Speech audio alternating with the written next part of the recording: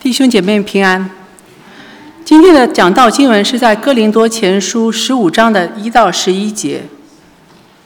弟兄们，我如今把先前所传给你们的福音告诉你们知道，这福音你们也领受了，又靠着站立得住，并且你们若不是突然相信，能以持守我所传给你们的，就必因这福音得救。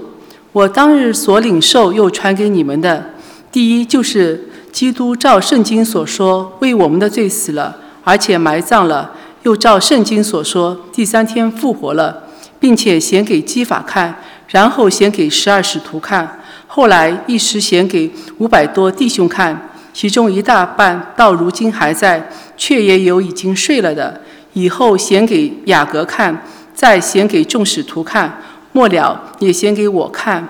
我如同为道产期而生的人一般，我原是使徒中最小的，不配称为使徒，因为我从前逼迫神的教会。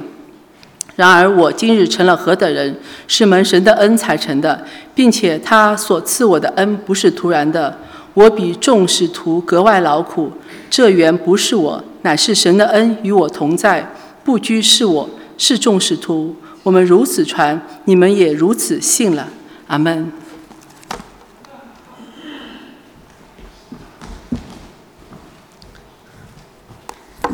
弟兄姊妹平安。好，我们首先低头祷告，好吗？亲爱的天父，我们感谢你，我们赞美你，我们谢谢你，我们众弟兄姊妹又来到神施恩的宝座前。主啊，我们感谢你。主啊，我们知道你是真实的。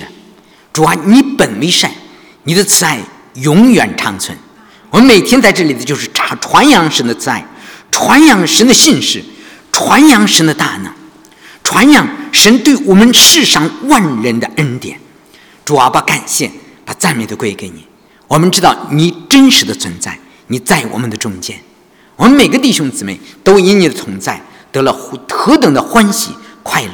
你的圣灵在我们的中间自由的运行，你的圣手来触摸我们每个人的心，让我们每个弟兄姊妹的生命都被你的爱所感动。谢谢主，你安静我们的心，听我们的祷告，向我们的心灵说话，奉主耶稣的名求，阿们。今天呢，我们讲这一系列讲到的第2个主题，就是去传讲改变生命的信息。这个改变生命的信息是什么呢？就是福音啊。保罗说，我不以福音为耻，这福音本是神的大能，要拯救一切相信的人，要拯救一切相信的人。这个福音能够改变人的生命，能够改变人生的方向，能够改变你生命的品质，能够改变你人生最后的命运，是不是啊？这个福音改变了保罗，是吧？让他从是一个宗教狂热的扫罗，变成一个到处来宣讲福音、建立教会的使徒。他能把从前一个无神的人变成一个跟随主、服侍主的人。他能改变我，也能改变你。他能使罪人变成义人，把无赖变成什么？变成圣徒。在2000年的教会历史中，这个福音改变了千万人的生命。他能改变任何人，只要你真正的信主，是不是啊？我们说啊，我们要传讲这个改变生命的信息，我们首先要了解这个改变的生命的信息是什么啊？然后呢，我们来了解我们所传讲的福音的对象啊。今天呢，我们首先讲这个福音的信息是什么？福音的信息是什么？我们讲福音的本质啊。我们在查经的时候呢，在着重讲啊，我们根据不同的对象、不同的福音的对象来传讲福音，所以最近我们来一些新的弟兄姊妹，我们想在这个福音的聚会呢，我们首先讲福音的本质。首先，你知道这个福音不是讲好处，你懂了吧？其实我们知道，很多人我们讲福音的时候都跟人讲福音，哇，你现在没有工作，是不是啊？你来教会信主吧，你信了主，神就会给你个好工作。我不知道你听过这么传福音的吧？是不是啊？或者一个人得了病，我劝他说：“你信主吧，你信主，你这个病绝对能好。”我们常常我们成了神了，给别人怎么样打包票，是不是啊？我们常常见了别人有了难处，就是给他说：“哎，你信主吧，是吧？你信了主的嘛，你的难处就没有了，是不是这样啊？”常常不是，真的常常不是。我们常常说啊，你看谁谁是吧？人家他家信主多蒙福是吧？人家他家里都是信主的是吧？我们常常都是看到了信主的什么好处啊？很多人最初的时候信主的是只听见信主的好处，就稀里糊涂的信主，他信了多少年，他也不知道到底是信的是什么。这样的人大有人在，你知道吧？因为他起初就是为了那些好处来信主的，所以我们弟兄姊妹传福音的时候，应当传福音的属灵的本质。我们不能常常就是讲好处，正是因为很多人他不了解福音，所以他传福音的时候走了样，是吧？他变了味儿，所以失去了这个福音的大能。这个福音要真正的你传讲的话，它能改变任何一个人的生命为什么我们没有真正的传福音呢？是因为我们很多的人都受我们以前，因为我们大部分都是头一代信主的我们很少是一家里几代信主的。我们呢都是根据我们以前没有信耶稣之前那个世俗的信仰，来用那个方法来衡量一些真实，尤其是在大陆。在大陆，又是在乡下，每家里都有一个神，是吧？每家都有神，是吧？你家里有个神，我家里拜神，那谁拜的哪个拜神的是真的呢？他也不知道，是不是其实那个怎么样？那个都不是神，真神只有一位。在没有信主以前，是吧？人们所拜的都不是神，都是什么？都是偶像，那是人手所造的。所以是保罗说，外邦人献的祭，他是祭鬼，他不是祭神。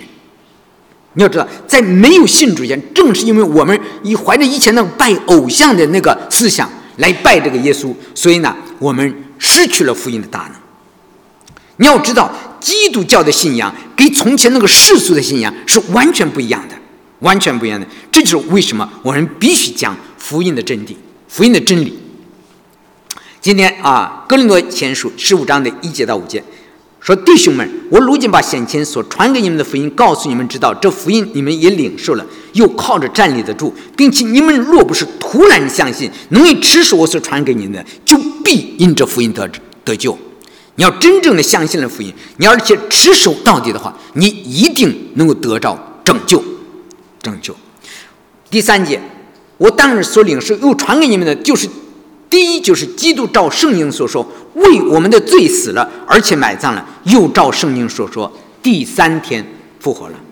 第3天，我们知道，我刚才说了，我们必须要读圣经，才能真正的改变我们头脑中那些先入为主的观念，真正的明白信的是什么。耶稣基督到世上来，为我们的罪死在十字架上，被埋葬了，第3天怎么样？从死里复活，以大能显明是神的儿子，这个才是我们真正信仰的内容。这个才是，但是这很难信，你说吧？尤其是刚信主的那些人，就像我当初信主的时候，崔娟终于在教会里明白了，说哇，你们福音给我一讲，我说哪里死人呢能复活呢？所以呢，我就不信了，是不是你要真正的信，要相信这个，耶稣基督为我们的罪死，被埋葬，第3天以后从死里复活，这个才是我们相信的。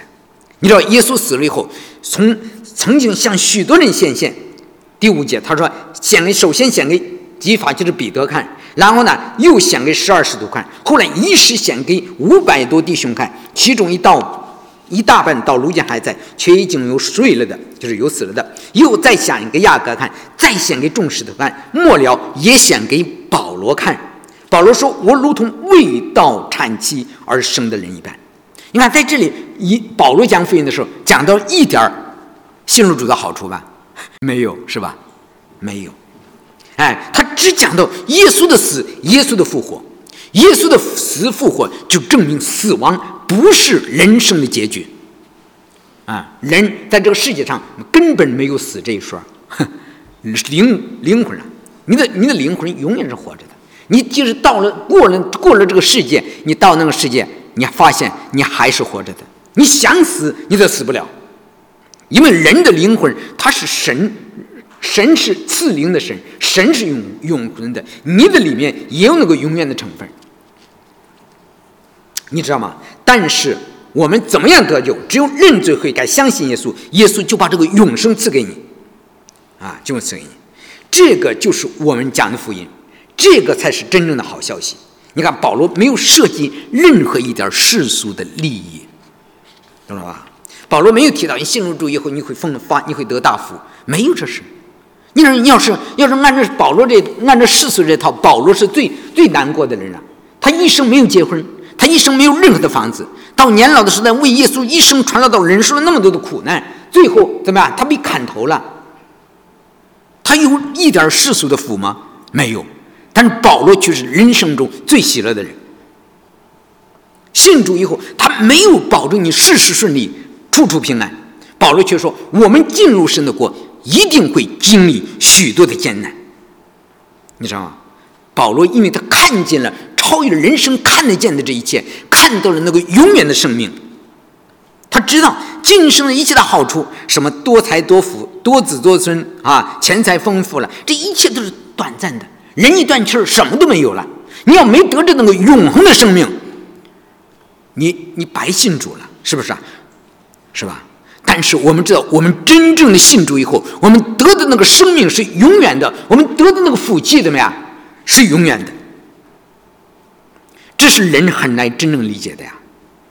所以耶稣在路加福音24章45到47节，于是耶稣开他们的心窍，开这些门徒的心窍，使他们能明白圣经，又对他们说，照着圣经所写的，基督必须受害，第3日从死里复活，并且人要奉他的名传悔改赦罪的道，从耶路撒冷起，直传到万邦。你知道吗？只有圣灵，只有耶稣开我们的心窍，我们才真正的明白圣经，我们才能够真正的理解耶稣基督的复活。首先这个福音，耶稣说必须人要奉他的名传悔改赦罪的道。首先这个改变生命的信息是一个悔改的信息，首先要悔改下一个因为福音的一开头，约翰就在旷野里喊着说，天国近了，你们应当悔改，是不是耶稣开始传道的时候也是说，神的国近，日期满了，神的国近了，你们应当悔改，信福音。耶稣一开始的时候，在一生传道的时候，都在传这个悔改的道。你知道耶稣到那个税吏长该撒的家里去住宿，是吧？该撒他一进了家，耶稣一进他的家，这该撒他就被神耶稣的爱感动了。他说什么呀？他说，主我把所有的一半给穷人，我若讹诈了谁，就还他4倍。你看到了吧？他马上就悔改。所以为什么你没有真正的悔改？是因为你没有遇见耶稣。一个遇见耶稣的人，他不会不悔改。该撒第一次见到耶稣，耶稣进他的家里，他都悔改了。他说，你知道吧？我把所有的一半给穷人。你但不要说把所有的半给穷人，你把你家10分之一给穷人，那都很难呀，是不是给10分之一给主，不是给穷人，知道吧？我若讹诈了谁，我就还他4倍，我得还他4倍。然后呢，耶稣说，今天救恩临到了这家，因他也是亚伯拉罕的子孙，因为人子来就是为要寻找拯救失丧的人，对吧？这个福音的信息能够改变人的生命，改变人的生命。任何一个罪人，他只要真正的信主，怎么样，他就会改变。一个人不能过去到怎样的活在罪里，他信主以后，他的生活的方式一定会发生改变的。如果他没有改变，证明他并没有真正的理解福音，他没有把耶稣接入他的心中去。如果耶稣一旦进入他的生命，他就不会继续的在肉体在情欲里来犯罪，是吧？一个人，所以他没有改变他的生活的方式，是因为他没有真正的重生得救。你看这个福音就是让我们悔改的，是吧？所以当彼得在五旬节传道的时候讲了第一篇道，犹太人听了以后，他们就觉得扎心，你懂了吧？你说耶稣那个时候，耶稣讲道的时候，没有一个人感觉到扎心。可是当彼得讲道的时候，这些人感到扎心了。为什么呀？因为有圣灵上来了，圣灵看不见。当圣灵降下来的时候，每个人都扎心。他们说：“弟兄，我们当怎么行？”彼得说：“你们个人要悔改，奉耶稣的名受洗，叫你们的罪得赦，就必领受所受的圣灵。”这是圣灵。首先，我们知道我们都是罪人，是不是？我们要一直真实的知道我是罪人。正是因为我们的罪，才有这个世界上这么多苦难疾病、死亡，是不是啊？我现在真正的要信耶稣，我过去看的不对，我想的不对，我说的不对，我做的不对的地方，这些怎么样都是罪，我需要改啊。过去我走错了人生的方向，我现在怎么样知道了正确的方向，我怎么样改变我人生的方向，走正确的路，是不是啊？我们需要悔改，是吧？我从前拜假神，去庙里去庙里去拜那假神，那个是偶像，那不是神。我现在信主了，怎么样？我只知道认罪悔改。你知道，在国外的教会，我们信主了，信主就信了，没有什么。你说在国内我们常常的提醒人，在信主以前怎么样，一定要一条一条的认罪。在中国的教会，对吧？当人们开始相信主的时候，人们尤其强调就是悔改。就像宋山节，是吧？他真正的重生的那天晚上，他花了几个小时的时间在认罪，他写了69条罪。我不知道你写多少条罪。当他认完这些罪之后，圣灵大大的充满他。你知道吧？一个容器，就像一个容器里头有好多的脏水，如果那些脏水不倒出来的话，那清水它是进不去的。同样，一个心里满了污秽的人，如果他不倒空他里面的罪的话，他不能够得着圣灵，他更不能被圣灵充满。一个人信主以后，他蒙了多大的恩典，给他真正最初认罪是非常有关系的。如果在信主之前，他真正的一条条的认罪悔改，我给你担保，神看见了他，会让他一生都走在这个神恩典的路上，让他力上加力，恩上加恩。而那些没有真正认罪悔改的人，是不是他就这么稀里糊涂的信主，他可能一信10几年都是这么稀里糊涂，他也没有追求，也没有长进。我不知道你信主的时候，你认罪有没有真心的认罪悔改，真的给我们每个人的生命都带来莫大的祝福。我们说有一个人得了类风湿性关节炎，我不知道大家知道有这个病吧？你知道吗？他手脚的关节都变形了，他每天醒着的时刻都在疼痛当中，你知道吗？我们带他信主那天晚上，他认罪悔改，从晚上9点，他可能头一次听福音，他从晚上9点他认罪，一直认到11点，认完罪我们说太晚了，睡觉去吧，是吧？他睡觉去了。他没有想到，等到他第2天醒来的时候，他全身的疼痛怎么样就离开了。我们看到神的恩典是何等的浩大，神的这个改变的生命的信息，就首先是悔改的福音，其次呢，这个改变生命的信息，第二个是赦罪的福音。我们说赦罪是跟悔改是分不开的，悔改是我们的责任，赦罪呢，只要我们愿意悔改，神就赦免我们的罪。你看到在路加福音的第7章，我讲那里有一个女人，她是一个罪人，圣经没有明说她犯什么罪，懂了吧？没说明说她犯什么罪，我们也不知道说她犯了多少罪，不过她是意识到她的罪的。结果他就来到耶稣的背后，挨着他的脚哭，眼泪都湿了耶稣的脚。你想想，他这个认罪悔改，他的心是不是真实的呀？然后他把耶稣的脚的事，他就用自己的头发去擦干，然后就把香膏抹在耶稣的脚上。耶稣从这个有罪的女人，他那悔改的行动中，看到了这个女人的信心。就对他说，你的罪赦免了，你的信救了你。神对我们每个人来说都是一样的，不管我们过去犯过什么罪，也不管我们过去犯了多少的罪，也不管你犯的罪多么的严重，只要你肯悔改，神都能赦免。所以约翰福音的1章的8节说，约翰福音1章的8节，我们若说自己无罪，便是自欺，真理不在我们心里了。我们若认自己的罪，神是信实的，是公义的，必要赦免我们的罪，洗净我们一切的不义。洗净的不义。第三个是这个改变生命的信息是恩典的福音，是恩典的福音，你知道吧？我们今天能够信主，不是因为我们好，懂了吧？不是因为我们自己的义，我们除了我们的罪以外，在神面前没有任何可以值得骄傲的地方。神拣选我们不是因为我们好，我们常常听人说，哇，你这么好，你真的该信耶稣。不是因为你好你该信耶稣，是吧？神拣选的不是好人，我们无一例外的怎么样，都是罪人。我们蒙拣选蒙拯救，完全是出于神无条件的怜悯和恩典。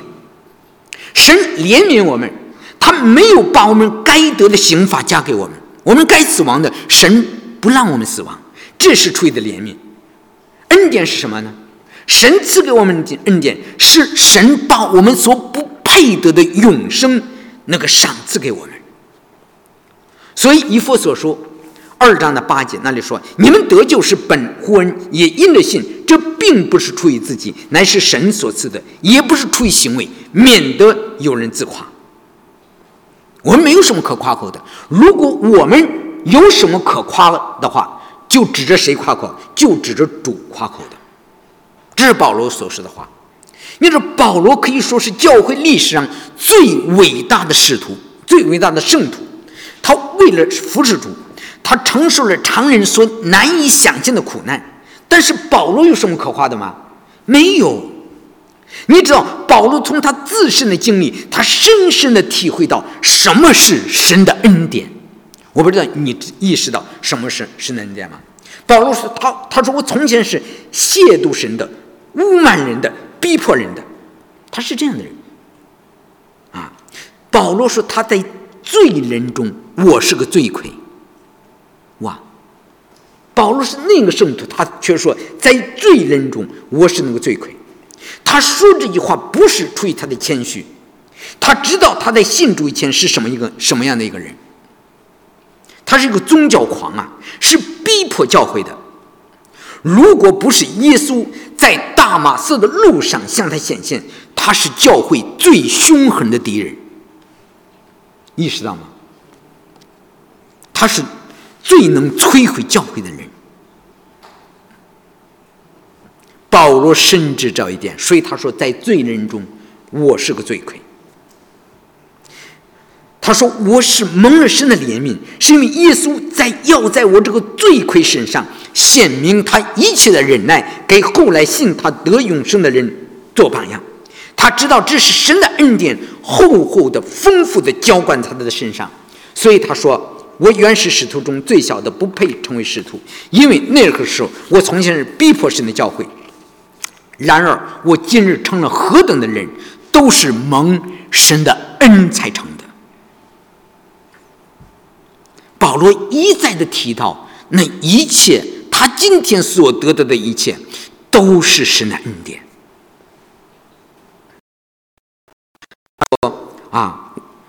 他说并且他所赐我的恩并不是徒然的，我比众使徒格外劳苦，这原不是我，乃是神的恩典与我同在。他一再的提到神的恩典，他为什么努力的传福音？他是为了报答神给他的那个他自己完全不配得到的恩典。在神的恩典面前，我们有什么可夸耀的呢？我不知道弟兄姊妹，你是不是觉得蒙了神的恩典？你懂了吧？像我这样一个软弱、渺小、卑微、贫穷、一无所有、一无所事、一无所能的人，竟能蒙神拣选，就能蒙神拯救。我常常想，我身上哪一点有什么好的地方值得神看上的呀？就像诗人所说的，人算什么，你竟顾念他；世人算什么，你竟眷顾他。我们到底有什么优点配得神拣选呢？我们在宇宙当中只不过是一粒微尘一样，是不是啊？你想到了吗？离开了神，我们所拥有的一切，我们还有什么？有一次我在飞机上，我就说：“神啊，你给我的可是你的命啊！如果你给的我的是钱，我可以挣钱还你的。但是如果你给我的是你的命，那我拿来什么来偿还呢？”我不知道弟兄姊妹，你是不是觉得你是蒙了同样的恩典？不说我们上次说了，不仅我生命中我从主领受的祝福是神的恩典，就算是我们为了跟随主所遭遇的一切的艰难、困苦、逼迫、患难，那也都是神的恩典，懂了吧？为什么想到像我这样的罪人，竟然蒙神这样的恩典，让神的儿子来为我死，我们怎么能够不感激涕零啊？神多么圣洁，多么伟大，他却让他的儿子为你死，为我死。你知道吧？我很少人真正的理解神给我们的恩典。你知道有一个姊妹啊，你知道吧？她以前没有信主，她真正的有一天，她真正的明白福音了，她在教会里就一直的哭，一直的哭。你知道吧？回到家以后，她一直哭到半夜呀。他的生命就完全的改变了。你知道我们为什么我们的生命没有那么大的改变，是因为我们对福音的真理还没有真正的认识。我们很多的可能觉得，哎呀，我信主很多年了，我在教会里担任长老，我在教会里担任什么，担任这个那个，你知道吗？我总觉得我自己有很多可以骄傲的地方。我们不知道，我们所一切领受的都不过是神的恩典。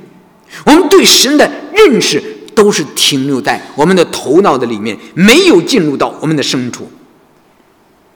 这就是为什么我信主以前是什么样，我信主以后怎么样，还是那个样子，没有改变，是吧？我信主以前没有能饶恕我的家人，我信主以后还是这样，是不是啊？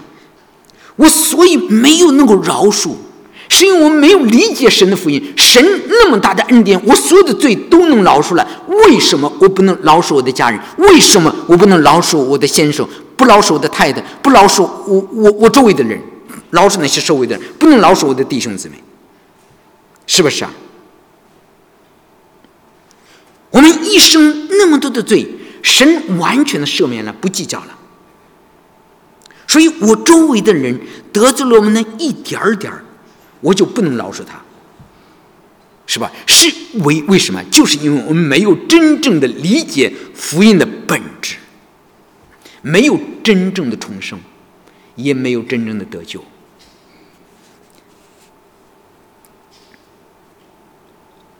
最后，这个改变生命的信息是爱的福音，是爱。为什么？因为神就是爱，神就是爱。神为什么拯救我们？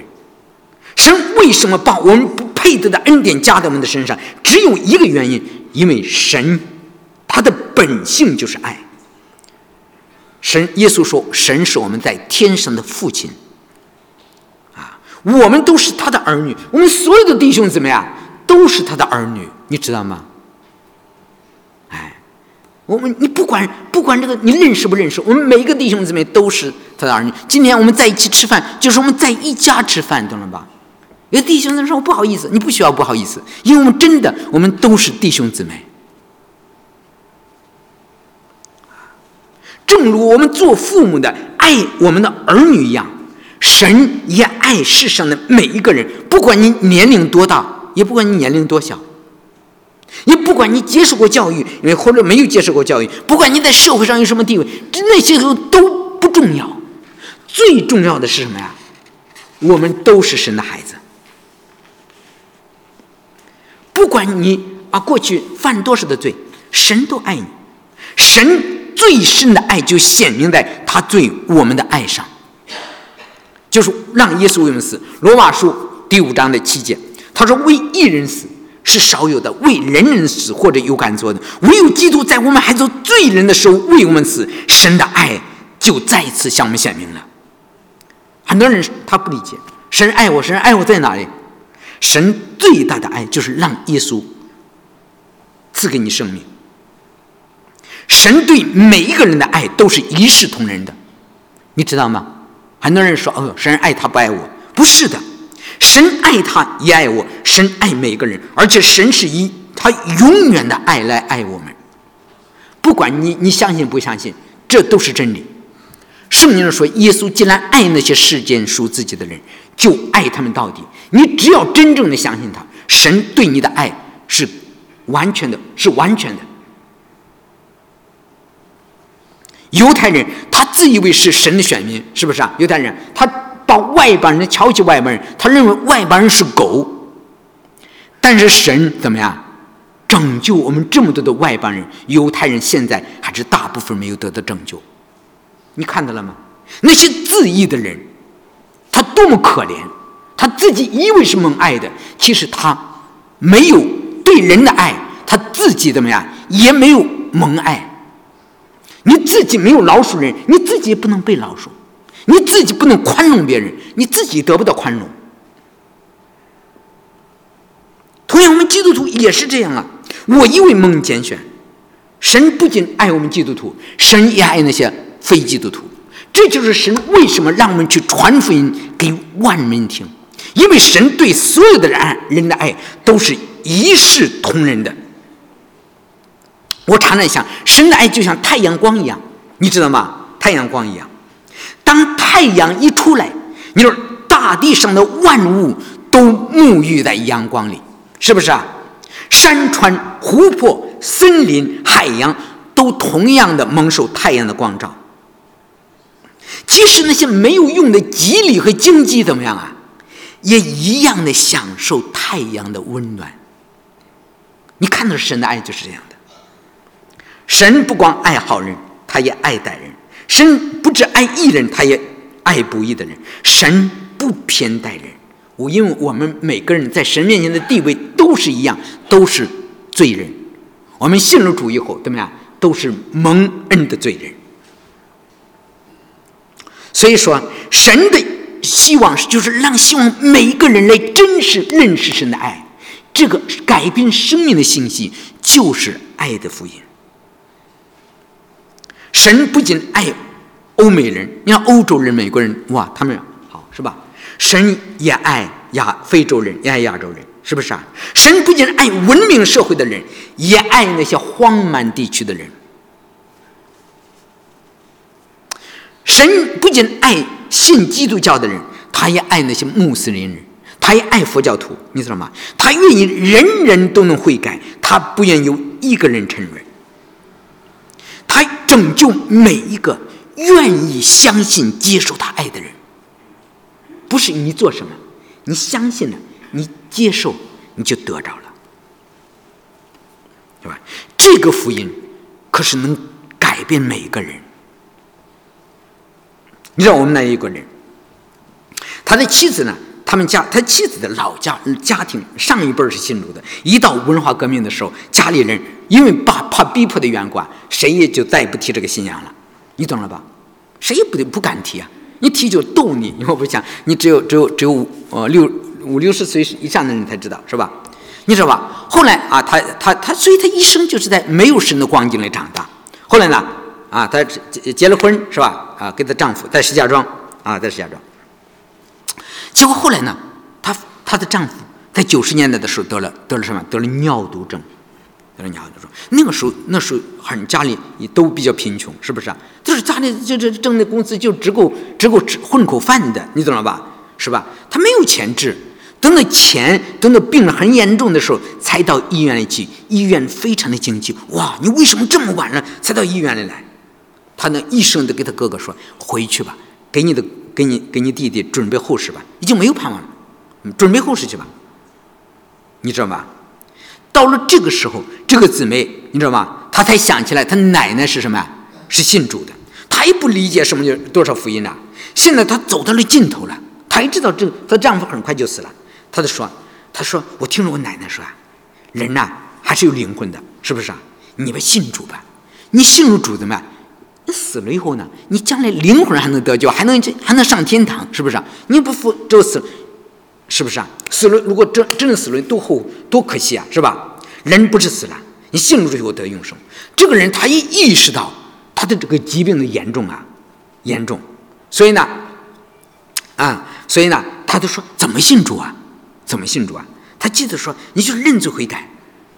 怎么叫认？什么叫认罪？他也不知道啊！你想想，那个90年代那个时候，人们那个在我们那里，信主但很少，你知道吧？怎么认罪他不知道。他说，你就把你从小到大，你想的不对的，说的不对，看的不对的，做的不对的，你都跟神认罪，你懂了吧？认罪，然后呢，认罪。结果他就在医院里住院，他太太呢，那个时候每天都要带着饭到送到医院里去。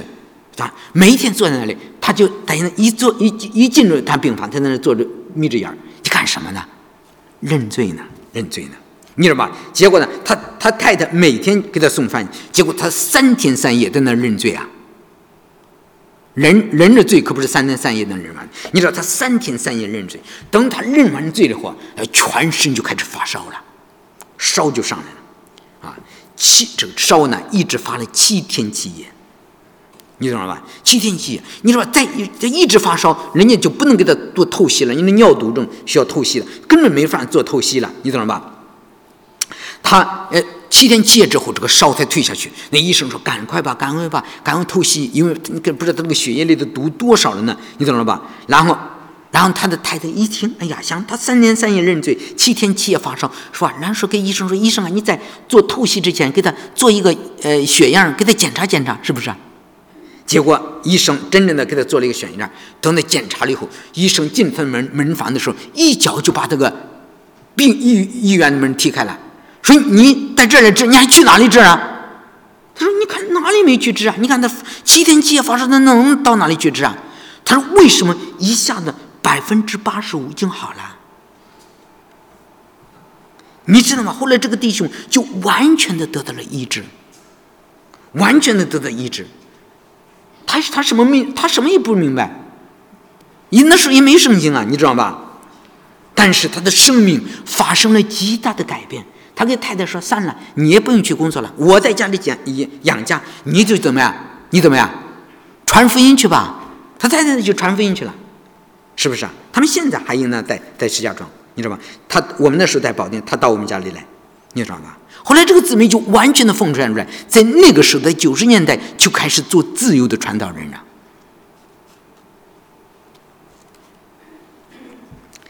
你知道，弟兄姊妹，我们这个福音可是能够改变人的生命的。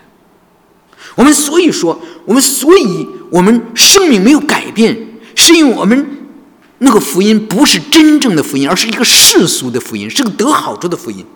我们就是为我们的孩子祷告，我们的家人祷告，求事业成功，求家庭兴旺，求钱财多多，是不是啊？你求再多的好处，你没有理解这个真正的福音，怎么样？你是不能得救的，懂了吧？